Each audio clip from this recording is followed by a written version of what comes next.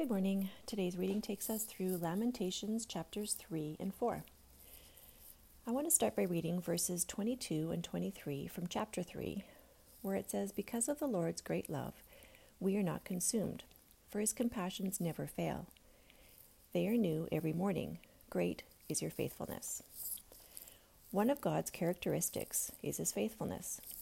It's pretty easy to get caught up in expectations from the promises that come at us from all directions, not just promises made by people, but even advertising that promises to provide what we want or need if we just purchase what they are selling. How often have you been greatly disappointed when you realized the promise they fed you was empty? I know I have. God teaches us faithfulness by way of exercising the true art of fulfilling his own promises to us. He is the only one we should put all of our stock in. This isn't to diminish the promises we make to each other.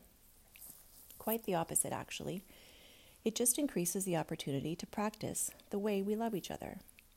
It's different than the love we share with our Creator. It's meant to be that way, and it's awesome.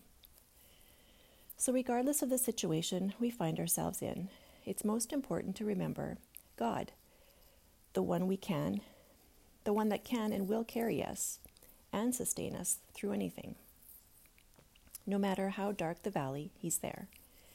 Problems don't magically disappear, but his grace is bigger than any problem or situation. I'm reminded to speak the words, "God is good," every day. Speaking it and believing it will make it evident in my life.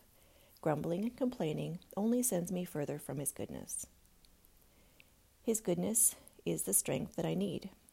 In his grace and goodness, I find renewed spirit, the wisdom that provides me with solutions, peace, and rest that nourishes my soul. Amen.